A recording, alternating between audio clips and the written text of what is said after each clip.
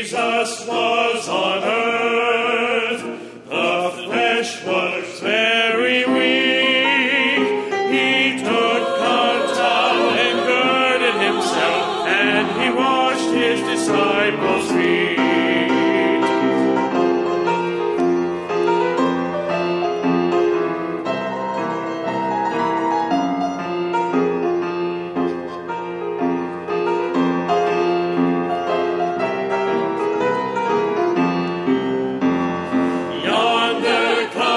Savior, him whom I love so well. He has the palm of victory and the keys of death and hell. Jesus is the rock in a weary land, a weary land, a weary land. My Jesus is a rock in a weary land, a shelter in the time of storm.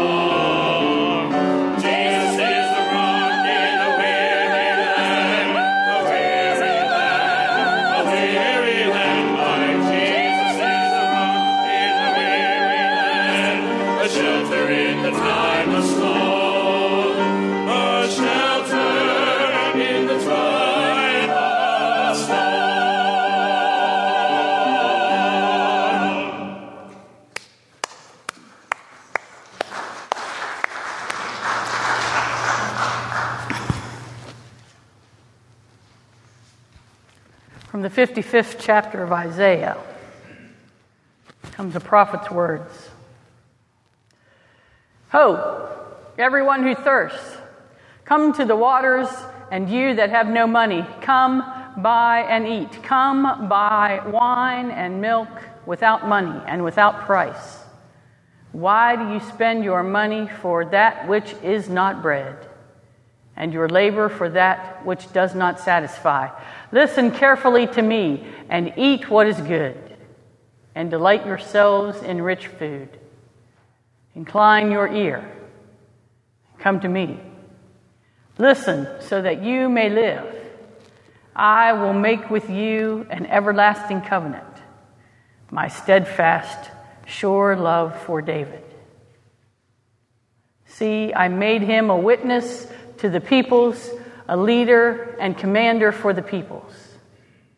See, you shall call nations that you do not know, and nations that do not know you shall run to you because of the Lord your God, the Holy One of Israel, for he has glorified you.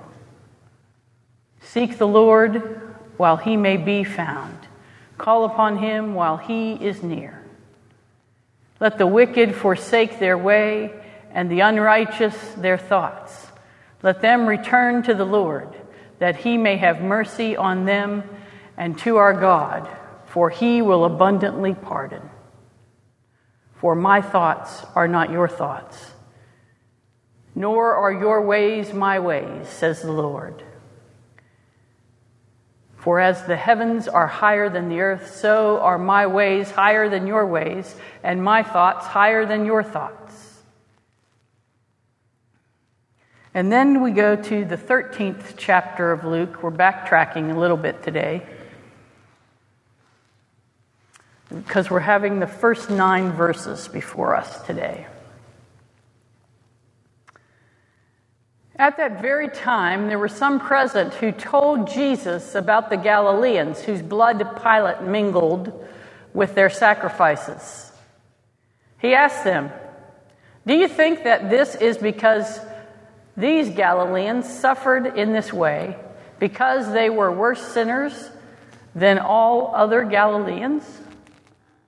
No, I tell you, but unless you repent, you will all perish as they did. Or those 18 who were killed when the Tower of Siloam fell on them. Do you think that they were worse offenders than all the others living in Jerusalem? No, I tell you, but unless you repent, you will perish just as they did." Then he told them this parable. A man had a fig tree planted in his vineyard, And he came looking for fruit on it and found none. So he said to the gardener, "See here, for years I have come looking for fruit on this tree and still find none. Cut it down. Why should it be wasting soil?" And he replied, "Sir, let it alone for one more year, until I dig around it and put manure on it. And if it bears fruit the next year, well and good. But if not, you can cut it down." Friends, this is the word of the Lord. Thanks be to God.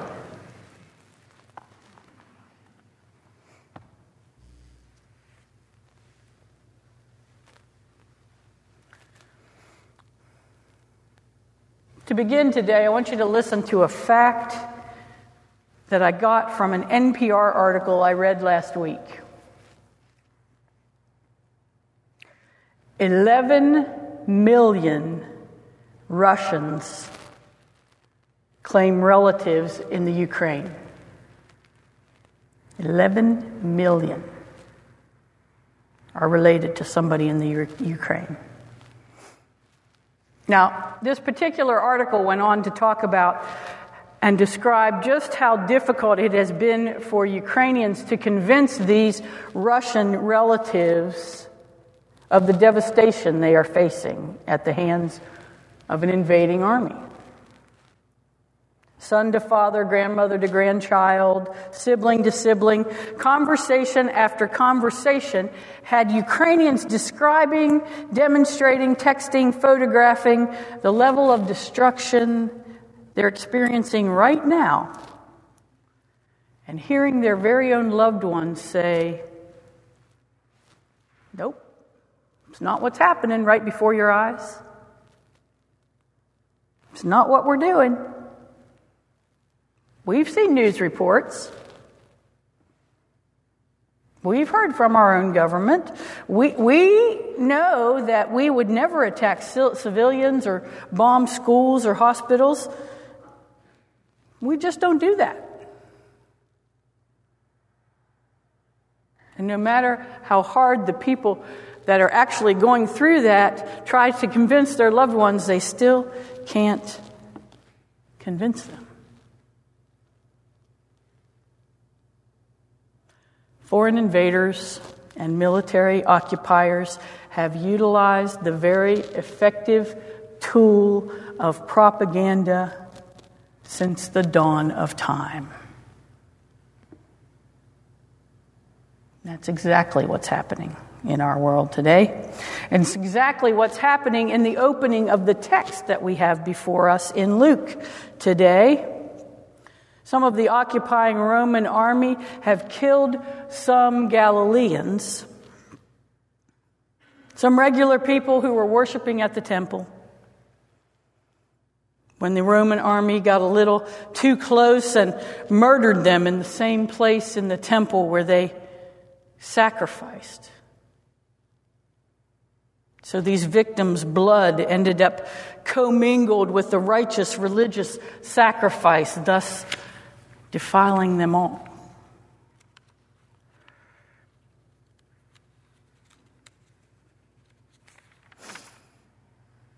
And the people, as you might imagine, the people to whom Jesus is speaking are mad. Mad at the ordinary citizens having been killed, mad that their religion has been made a mockery, mad that there's not really anything that they can do about it. And seeking wisdom from the young new rabbi, the crowd invites Jesus into their rage, hoping about this news of the day he will finally put these filthy occupiers in their place. Can almost hear him in the background going, "This is what happened, Jesus. Go get him. Go get him." But Jesus shows no interest in that at all in this text. He does not take their proverbial bait, if you will, and changes the subject from the mundane contemporary culture to the deeper theological questions. Why do bad things happen to good people? And ultimately, who or what is responsible?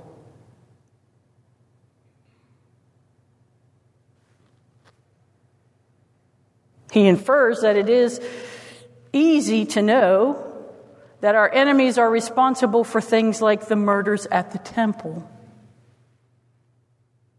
But what about the so-called acts of God? Like what happened at that tower in Siloam, which just fell over on people. People who were just as dead. Who's responsible for that?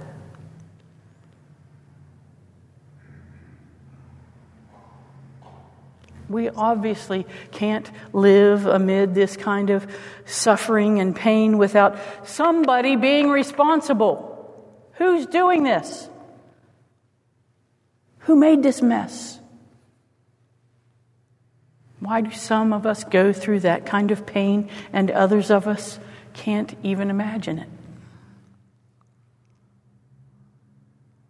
Jesus is really picking up here the question of John 9, when the disciples come to Jesus and say, there's a blind man. Who sinned that he must be like that? Him, himself, or his parents? Because somebody must have done something to cause that. Two bad things have happened in the life of these Galileans. Who's responsible?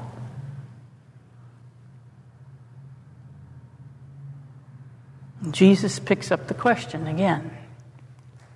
Because the worldview of the Jews at the time was that if something bad has happened to you, it must be your sin visited upon you. Now, they didn't go as far to say as if something good happens to you, that must be because you're especially righteous. We get that later with the Pilgrims and the Salem witch trials and some things like that. But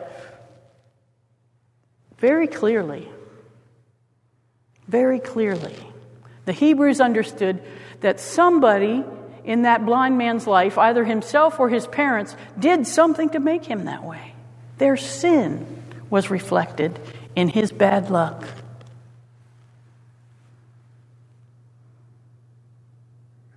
But twice here, if you look at the text, Jesus says, unless you repent, you will perish. What will cause you to be swallowed up by your sin is not looking for who's to blame for it, but your own failure to repent of it. Do I have to do this thing again? Repent means turn around. You're going in a direction and it's the wrong one. Turn around. Repent.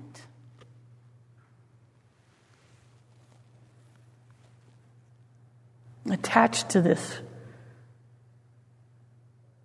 interaction, this narrative, is a parable. An orchardman, an orchard grower, has a tree, and the tree is no good. Now, for an orchard owner, that's a bad deal. Because if you've ever seen an orchard, trees are planted very meticulously. And if you've got one that isn't pulling its weight, you got to cut it out of there and find one that's going to produce for you and produce well. Is this right, Andy? Am I getting this right? I don't know anything about green things except what's grown in my refrigerator. So tell me if I'm getting this. This is the way trees work, right? And sometimes you get a dud. And Jesus is telling this story that the orchardman has this tree that's not producing any figs, any fruit. And he says to his hired hand, just chop it up. Cut it down. The very common thing to say, the right thing to say. If it's taking up space, get rid of it.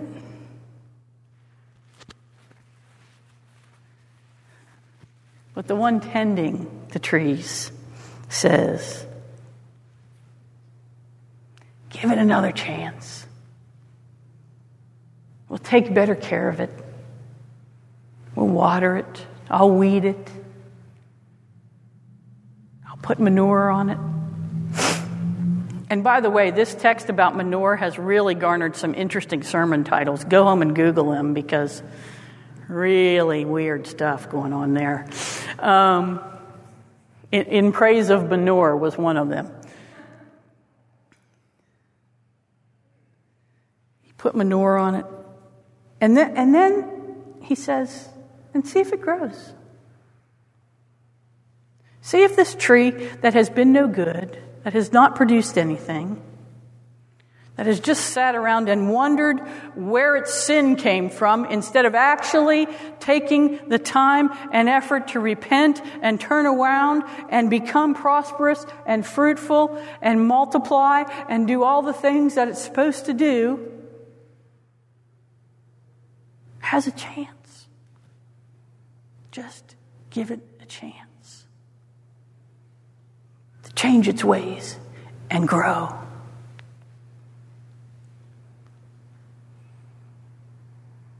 Stop looking at that person and saying, who sinned that you're like that? Maybe it's your parents or maybe it's you. Who did it? Stop looking at your own life and saying, why is it like this? Repent and follow the ways of God. That's what produces fruit in your life. That's what makes you prosper. That's what helps you find your way a step closer to God.